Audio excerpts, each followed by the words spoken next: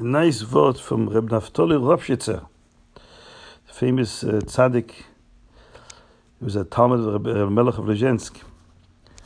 He says, Yaakov says to Esau, Micha kayoim is bechoros chali. Sell me today kayoim, like today.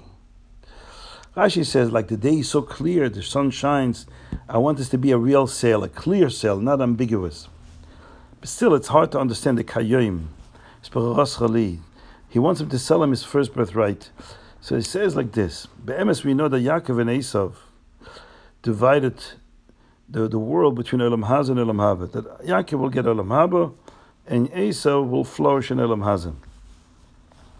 But Yaakov says to Esau, as a Jew, I need some Olam Hazeh. I need to observe a Shabbos. Oinik Shabbos, I got to prepare food for Shabbos. And I have to have some Olam Hazeh. If I don't have Olam Hazeh, how am I going to buy a lulav? How am I going to buy a nesek? How am I going to buy tefillin? Everything costs money. And Shabbos is a weekly thing, a weekly expense.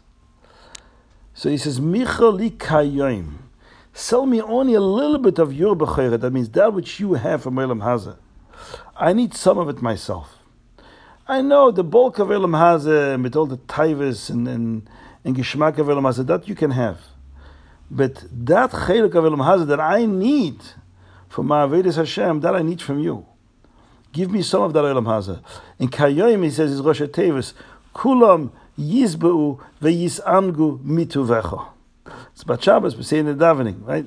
Even for yizbeu veyisangu, the Einik Shabbos, the Machol Shabbos, the things, the Gashmiz we need to, for a Jew to be Makayim his mitzvahs, that I want from you.